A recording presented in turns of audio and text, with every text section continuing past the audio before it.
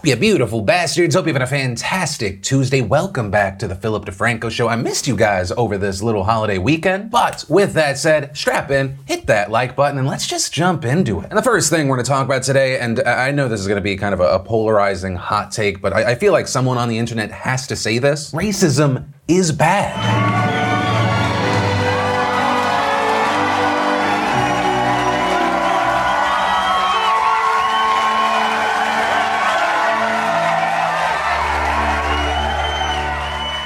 Finally, someone said it. No, but the reason we are talking about racism and accusations of racism today is thanks to a story out of Mississippi. So there's this couple in Mississippi that wants to and is getting married. And with a wedding, of course, there's a lot of planning, a lot of coordinating, a lot of moving pieces. And one of those pieces in this instance was the wedding venue. Reportedly, the couple had been coordinating with Boone's Camp Event Hall, but then all of a sudden it was canceled. And so following this, reportedly, the sister of the groom drove to the event hall to find out why. And while there, she filmed a woman identified as the event hall's owner, and this happened. First of all, we don't do gay weddings or mixed race. Okay, so why not? Because of our Christian race. I mean, our Christian belief. Okay, we're Christians as well. So, yes, what in the Bible tells you that? Well, I don't want to argue my faith. No, that's fine. We just don't participate. Okay. We just choose not to. Okay, so that's your Christian belief, right? Yes, ma'am. Okay. So because the groom was black and the bride was white, that's why they were no longer welcome. Now, following this clip going up, of course, there was a massive negative reaction to it. People saying that this is disgusting, that the owner is a hateful racist. And following this, eventually we saw the venue removing their Facebook page and the owner issuing an apology, saying to all those offended, hurt, or felt condemned by my statement, I truly apologize to you for my ignorance and not knowing the truth about this. My intent was never of racism, but to stand firm on what I assumed was right concerning marriage. And reportedly, in this now deleted apology, she wrote that she had stood firm on my Christian faith, not knowing that biracial relationships were never mentioned in the Bible. As my Bible reads, there are two requirements for marriage, and race has nothing to do with either. And here's the thing, I want to support and cheer and applaud personal growth, but it's hard for me to cheer on when this apology feels very much like if the Bible said I could discriminate against two people of different colors marrying, I would, right? Because that just shines a light on the reality that she was living. She thought that the Bible said different colors? No. And she was like, yep, that sounds about white. And I think also on the other side of this, what's unfortunate is a lot of people are gonna kind of point to this and go like, yes, look, all religious people, when in my experience, that's nowhere near the case. I feel like most of the religious people I know are like, there's a lot of stuff in the Bible. I'm gonna stick with the love thy neighbor, don't kill, don't be a shitty human being parts. I kind of want to make that point because whenever we cover topics like this, there are people that are like, oh, you're anti-religion. No, I genuinely believe that the vast majority of religious people are very fine, fantastic people. But if you use religion as a way to justify your bigotry, fuck you. That is ultimately where I stand. But that's the story, a little bit of my personal takeaway. And of course, I pass the question off to you. What are your thoughts on this story? Then in quickie internet news, it is official. Previously, it had been reported that the massive online creators that are KSI and Logan Paul, they would be having a rematch. This after their just massively successful first event in the UK. But we had not really seen a public confirmation from either two. But today, not only did they confirm that it is happening November 9th at the Staples Center, this time it will technically be a pro fight, and the reason that matters is that this time there will be no head guards, which one, changes the game for the two men that will be inside that ring, and two, seemingly incentivize all the people that want to see one or the other, or maybe both,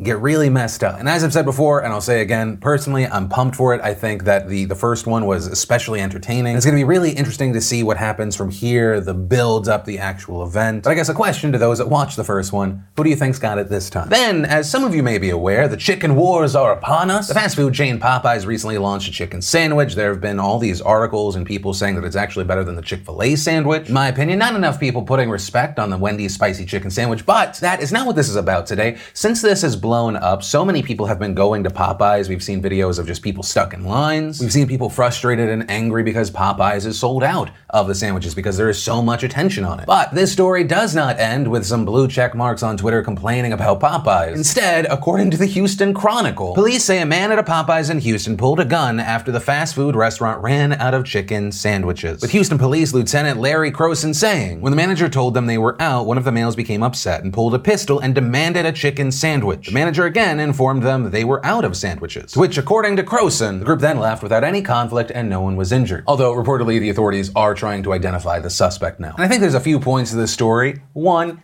don't do this. Two, there's always that idiot that takes something too far. And three, Don't be stupid. Stupid as Andy Paris wrote on Twitter. Remember, they don't serve Popeye's chicken sandwiches in jail. And man, I don't think you want to be the guy in jail for the chicken sandwich robbery. By the way, the failed chicken sandwich robbery. Seems like that's a guaranteed bad time. And then let's talk about updates out of Hong Kong. If you haven't seen our previous coverage, we are now in the third month of protests. Protests that of course started over that extradition bill that would allow people from Hong Kong to be brought to mainland China for trial. But also since then, it has evolved into a much larger pro-democracy movement, continuing even after the bill was suspended. Right, and through our previous coverage, we've seen protesters storming government buildings, smashing glass doors and windows, defacing portraits, spray painting walls. We've seen police firing tear gas and rubber bullets at protesters, other people attacking pro-democracy protesters in subways, roads blocked, mass flight cancellation, trains being shut down. We've also seen China stepping up their efforts by mobilizing paramilitary troops to the border of Hong Kong, but still we've seen protesters taking to the streets. And on Saturday we saw that continue with thousands of people marching after ignoring a police ban on several neighborhoods. And in the midst of all of that, we did see some fighting with riot police and throwing things like rocks and bricks at the government headquarters. We also saw some photos of protesters throwing fire bombs, also reports of fires. Police reportedly meeting those protesters with pepper spray, tear gas, water cannons. Also clashes in the subway system led to it being shut down over large areas of the city. And while Hong Kong authorities had previously rejected claims of terrorism in the city, despite mainland China saying that the protesters showed, quote, signs of terrorism, yesterday Hong Kong's Secretary of Security John Lee said, quote, the extent of violence, danger, and destruction have reached very serious conditions. Radical people have escalated their violent and illegal acts, showing elements of terror. The next day, several subway stations were still closed for most of the day. Protesters also demonstrating, though, outside of the airport, stifling traffic. This reportedly leading to some travelers having to walk to the airport. Also, over the weekend, we saw almost 160 people arrested. Notably there, that includes a 13-year-old boy who was arrested for having 2 gas bombs. Yesterday, we also saw riot police in full uniform, which is actually rare because they weren't responding to active protests at the time. So seemingly it was this kind of show of force, although a lot of students did skip their first day of classes to participate in more peaceful demonstrations. But also, there is more to the story than what's happening in the streets. It's what's happening behind closed doors. Because yesterday, Reuters released an audio file of Lam saying that she would resign if she could. But for a chief executive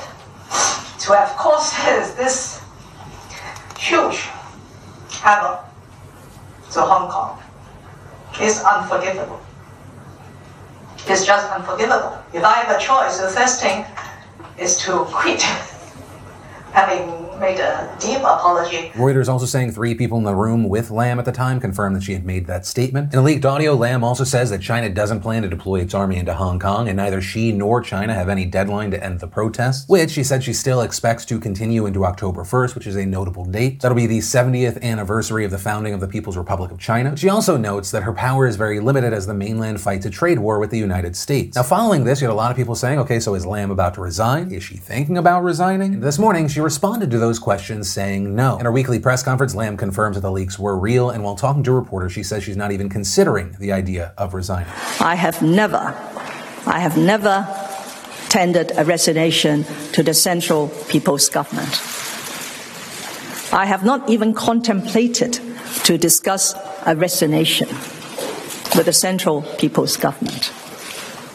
The choice of not resigning is my own choice. Lam then attempting to clarify her comments from the leaked audio, saying she was giving an example of what would be an easy way out, then saying she would not take that route, and saying she has repeatedly told herself she needs to stay on as chief executive to help Hong Kong. But yeah, ultimately that is where we are with the situation there. We are seeing reports that China has also said that it won't rule out declaring a state of emergency if the protests do continue. Also currently, according to reports, they are considering banning protesters from wearing masks and punishing teachers who encourage students to protest. But that's where we are now, and it's going to be interesting to see what happens with the protests, Lam, and China from here. And then finally, let's talk about that horrible shooting in Texas that happened on Saturday and all the details that are starting to emerge. As you may or may not have seen, 7 people have died and over 20 more were injured when a gunman shot people in both Midland and Odessa, Texas. And this, of course, coming just weeks after that shooting in El Paso that killed 22 people. And according to reports, the gunman had been fired from his job earlier in the day. He had also made calls to the FBI and 911 complaining about his job but making no threats. And it's being reported that this shooting spree started when he was pulled over by the Texas Department of Public Safety for a traffic stop. He then reportedly shot the trooper through the rear view window, then going on a rampage. He shot and killed a U.S. Postal Service worker, then using their van as the spree continued. Ultimately, the police did confirm that they killed the suspect, but right now there's no clear motive behind the attacks. Authorities have also said that he used an AR-style weapon, but it is unclear how he got it because he had previously failed a background check in the state of Texas. And following this shooting, we saw a number of different reactions to the tragedy. Some noting that the shooting actually happened a day before looser gun laws in Texas went into effect, which allow for licensed gun owners to have their guns in a locked car on school grounds, allow for more armed martial marshals in schools and clarify that licensed gun owners can bring their weapons into places of worship. That, among other things. And on Sunday, Texas Governor Greg Abbott defended those laws when a reporter asked about them, saying some of these laws were enacted to make our communities safer. And others have noted that this specific law would not have affected someone getting a gun that they legally should not have been able to get. Also, another response that got a lot of traction was from former Texas representative and current presidential candidate Beto O'Rourke. Before details came to light, he shared this video that ended up going viral. Not sure how many gunmen,